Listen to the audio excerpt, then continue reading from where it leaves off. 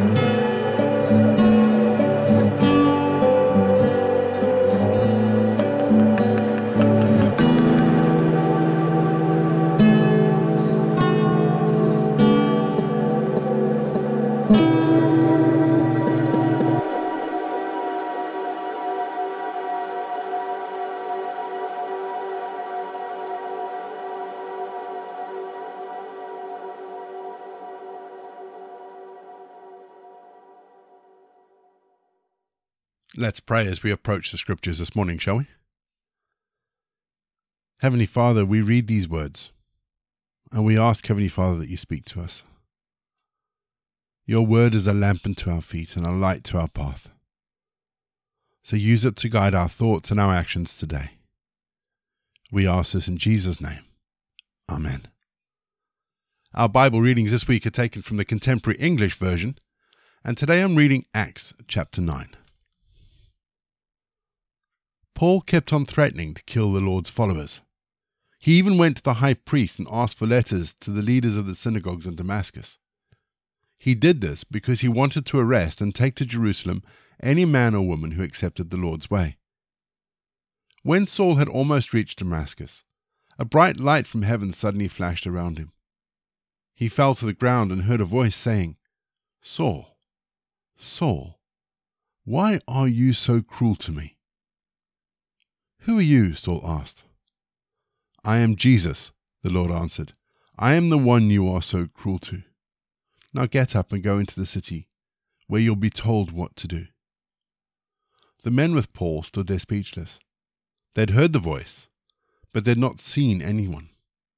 Paul got up from the ground, and when he opened his eyes, he could not see a thing.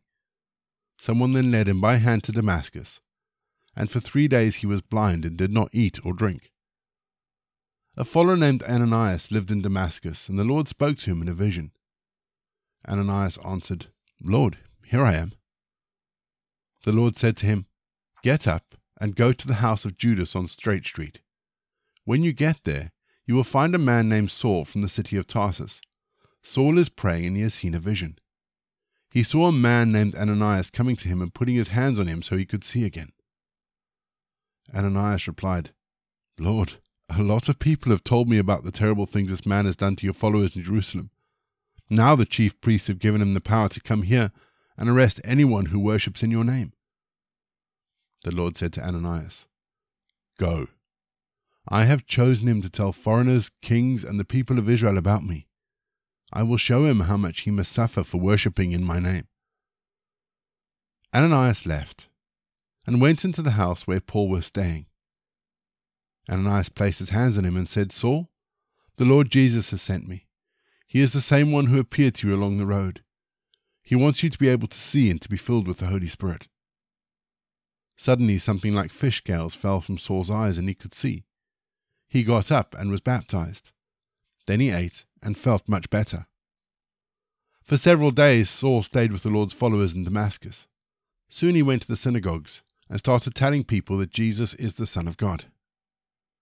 Everyone who heard Saul was amazed and said, "Isn't this the man who caused so much trouble for those people in Jerusalem who worship in the name of Jesus?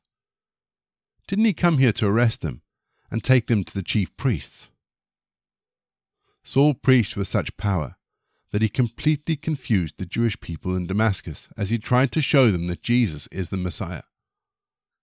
Later, some of them made plans to kill Saul, but he found out about it. He learned that they were guarding the gates of the city day and night in order to kill him. Then one night, his followers let him down over the city wall in a large basket. When Saul arrived in Jerusalem, he tried to join the followers, but they were all afraid of him, because they did not believe that he was a true follower. Then Barnabas helped him by taking him to the apostles. He explained how Saul had seen the Lord, and how the Lord had spoken to him. Barnabas also said when Saul was in Damascus, he had spoken bravely in the name of Jesus. Saul moved about freely with the followers in Jerusalem, and told everyone about the Lord. He was always arguing with the Jews who spoke Greek, and so they tried to kill him. But the followers found out about this and took Saul to Caesarea. From there they sent him to the city of Tarsus. The church in Judea, Galilee, and Samaria now had a time of peace and kept on worshipping the Lord. The church became stronger as the Holy Spirit encouraged it and helped it grow. While Peter was traveling from place to place, he visited the Lord's followers who lived in the town of Lydda. There he met a man called Aeneas, who for 8 years had been sick in bed and could not move. Peter said to Aeneas, "Jesus Christ has healed you. Get up and make your bed." At once he stood up. Many people in the towns of Lydda and Sharon saw Aeneas and became followers of the Lord. In Joppa there was a foreigner named Tabitha. Her Greek name was Dorcas, which means dear. She was always doing good things for people and gave much to the poor. But she got sick and died, and her body was washed and placed in an upstairs room.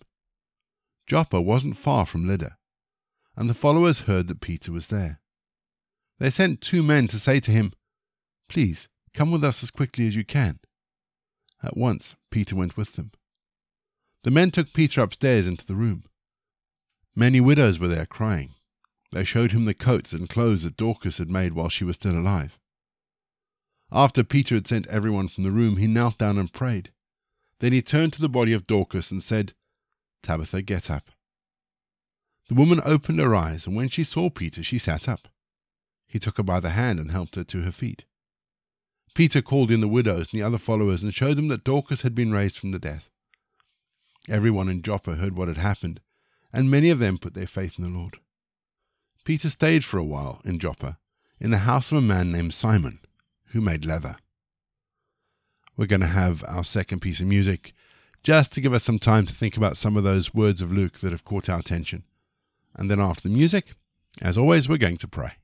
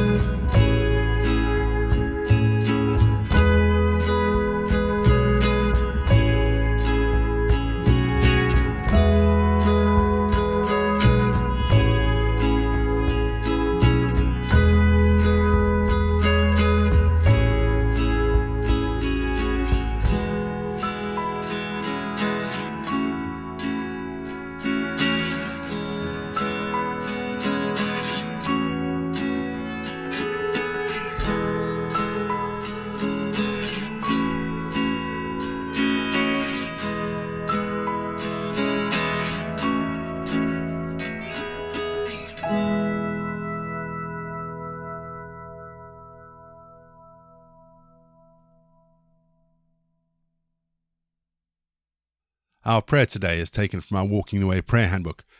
Basically, it's a list of prayers that we can pray throughout the year, giving us some focus to our prayers.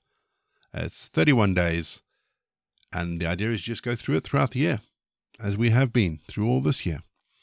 So our prayer today is for those churches who hire out their buildings and for those user groups who use churches as a community space. So let's pray for our churches, but more specifically for those people who use our churches as a community space. Let's pray. Do they know it's church, Lord? When they come through the door and sit in their groups, do they know it's a church? A place where people have worshipped for decades, where families have been made, joined and separated, where your name has been praised and your life, death and resurrection remembered and celebrated. Heavenly Father, help them to learn that the place they come into week after week isn't simply another community centre, another communal space. Lord, help them to know you.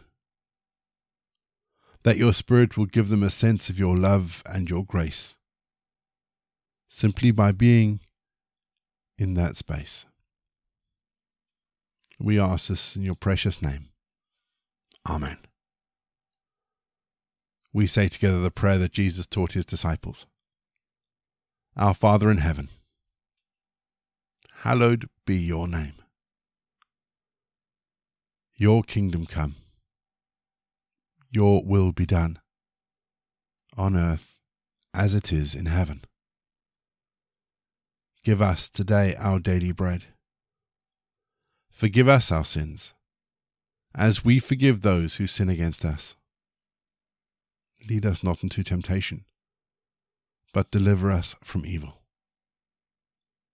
For the kingdom, the power, and the glory are yours, now and forever. Amen. The grace of our Lord Jesus Christ, the love of God, and the fellowship of the Holy Spirit be with us and remain with us now and forevermore. Go in peace to love and serve the Lord.